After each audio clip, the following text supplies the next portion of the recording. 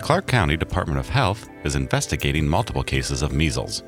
Since early January, the numbers in the Vancouver area have risen to 49 confirmed cases, with more suspected. Officials are urging immunization and encouraging those who have been exposed to stay at home to help prevent the spread of disease. It's Tuesday, February 5th, and this is OHSU Week. I'm Josh Anderson.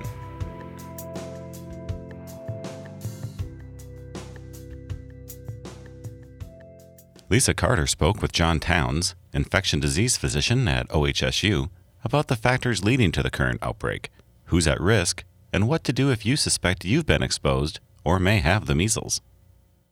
Dr. Towns, welcome back to OHSU Week. Thank you. Well, thank you so much for sitting down with me today to discuss this very timely issue. Measles is a disease that many of us haven't given much thought to, probably in our lifetimes, right. And now we're seeing it in the news. Can you give us some brief background on the history of the disease and how we got to where we're at today?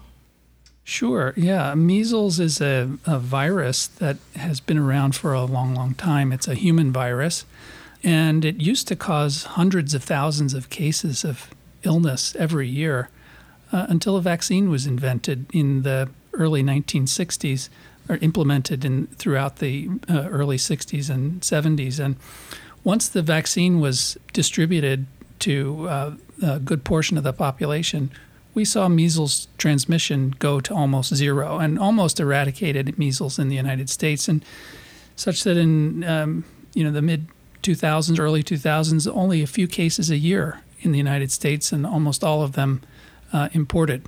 But lately we've seen some people decide that the measles vaccine isn't for them, concerned about side effects of measles vaccine, and we're seeing a waning of immunity in the population.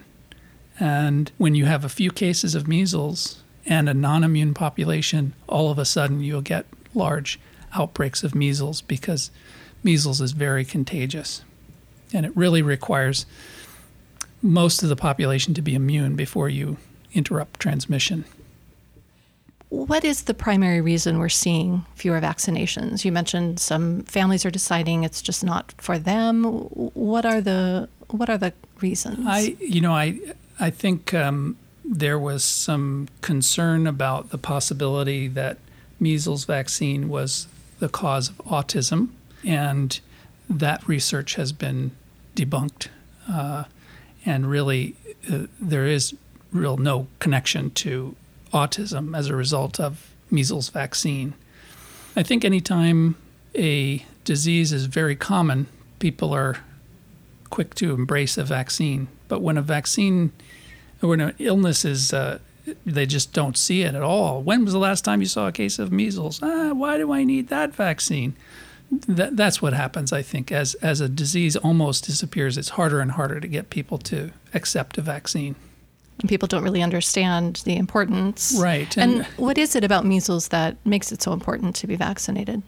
Well, I don't know if you've seen, there's a commercial out for Skittles where the two kids they've got dots on their face. And it's like a fun thing, ha, ha, ha, we've got a rash. And I think measles kind of has been sort of joked about in the past because it's, you've got red spots. But it's actually a very serious illness. People can get very, very sick. It's a respiratory illness. It causes a cough and conjunctivitis and runny nose. But when it gets severe, it can cause pneumonia, encephalitis, irritation of the gastrointestinal tract with diarrhea, and sometimes people die from it. It's very severe in pregnant women. And can cause spontaneous abortion, fetal death in utero, and premature birth in pregnant women. And the women also are at risk of severe disease themselves. So it's not a joke. It's not. I think we've seen a couple of the cases in this current outbreak have been hospitalized. I'm not exactly sure how many have been hospitalized, but it's a serious illness. So probably different from, I think for some people, they aren't necessarily familiar with measles, mumps, chickenpox, some of these diseases that haven't been around, Right. and may confuse, the symptoms of one or how serious those diseases really are. Right, and if you've there's another complication of measles that's quite rare, but may not be as rare as we'd like it to be. It's called subacute sclerosing panencephalitis. It's a neurologic degenerative disease that occurs 6 or 7 years after an acute measles case, often when the person has measles at a very young age. So presenting in a 10 or 15-year-old with a very bad progressive fatal neurologic disease. So that's a complication of measles as well. That if you see one of those cases, you really see the value of getting vaccines and getting your entire population vaccinated. Right. When I first started reading about this outbreak, one of my first thoughts was, well, at least I know I'm vaccinated. And then I thought, well, wait, am I vaccinated? I think I am. Right. How would someone know for sure if they have been vaccinated or that they have immunity to the disease? Right. Well, before about 1957, measles was so common that virtually everybody got it as a child. So being born before 1957 is pretty good evidence that you're immune to measles because you probably already had it. And having natural disease gives you lifelong immunity. Okay.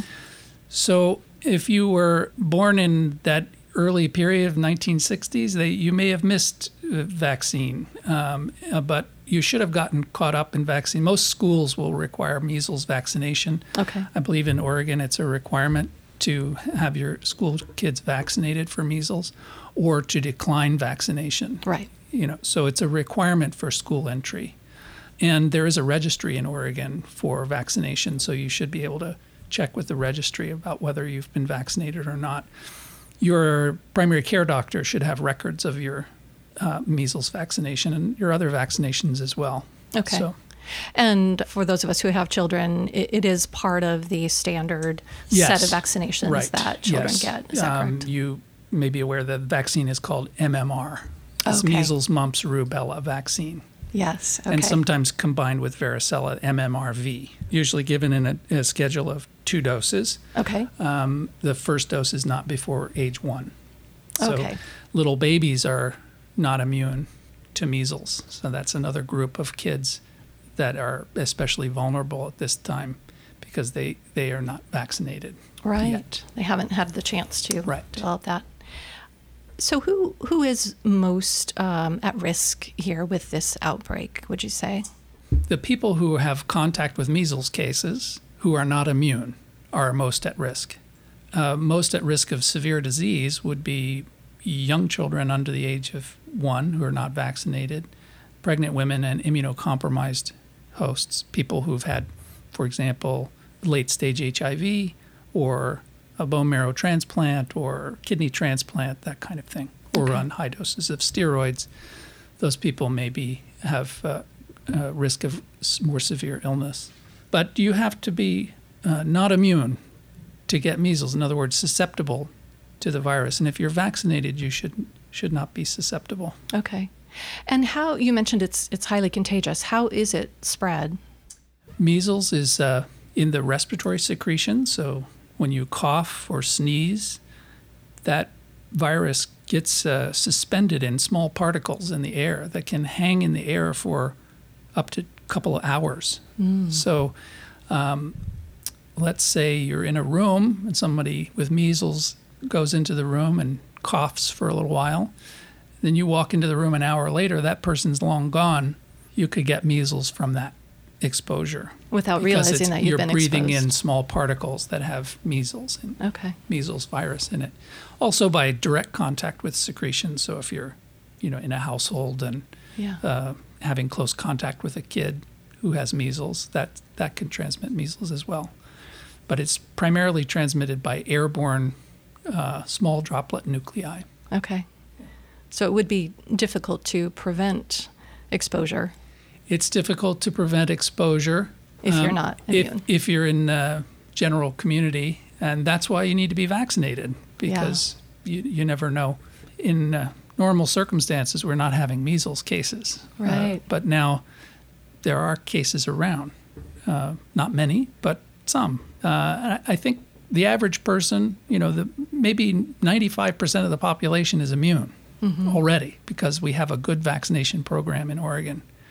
There are pockets, though, that have low immunization rates, and those are the groups that should be concerned.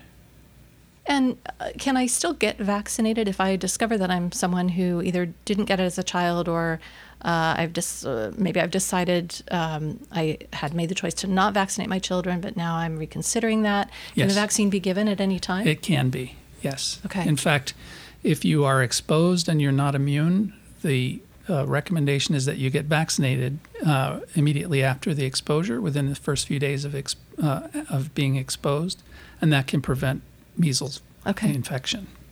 And what sort of symptoms would someone have where they might suspect that they've been exposed to measles? You wouldn't have symptoms as a result of the exposure, but only after a period of incubating the virus. So there's an incubation period of 7 to 18 days. 6 days, let's say, is the short end. Okay. Average about 10 to 12 days.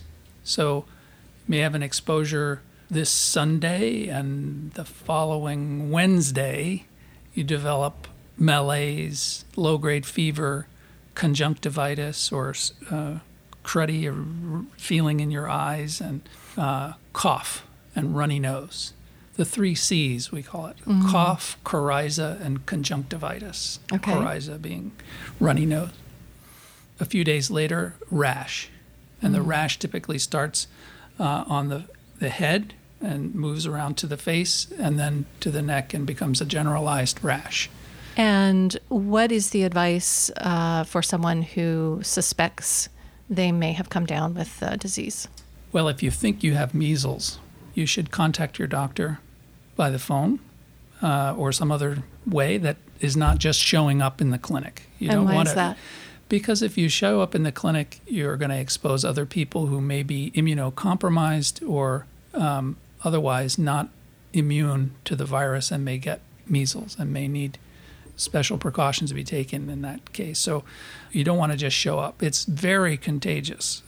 And so when you do go to the doctor's office, ideally it will be at the end of the day or sometime where they can remove the other patients from the waiting room and not have you sitting there next to other people who you might expose, such as infants or immunocompromised patients. Yes. Okay. Yeah. So contacting your provider ahead of time. Contacting the provider ahead of time. Let them know that you've been exposed to measles and you think you have measles. And the healthcare provider team needs to know that they need to take special precautions as well. And that is put a mask on the patient when they arrive, put them in a room immediately, ideally in a room that has negative pressure, and wear an N95 mask.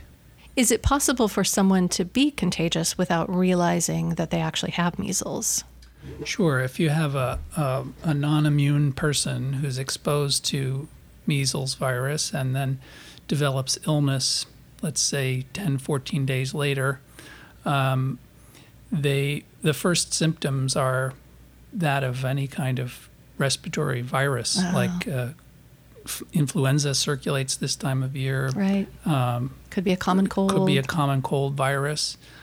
Pink eye or something like that. They may think, oh, I've got an allergy, or stuffy nose, runny nose, cough, and eye irritations are very common symptoms. And it's not until onset of rash that people say, oh my gosh, this is measles. So it's people have a ability to transmit the virus from 4 days before the onset of rash until about 4 or 5 days after the onset of rash. So, and that 4 days before, they could be exposing people without really realizing. Right. Yeah. Okay. So people in the emergency room at the the front end or in front end of clinics, we need to know that if someone comes in with a cough and fever, a respiratory virus, measles should be something they should consider in the differential diagnosis, or they should be thinking, this could be measles. Has this person been exposed to measles? Are they immune to measles? If we're not thinking about it, we won't catch it. So the providers at the primary first responders need to be aware of the possibility of measles right now. So that gets us into my next question, which is how the impact of this outbreak, how it relates to OHSU. What sorts of things is OHSU Healthcare doing to prepare?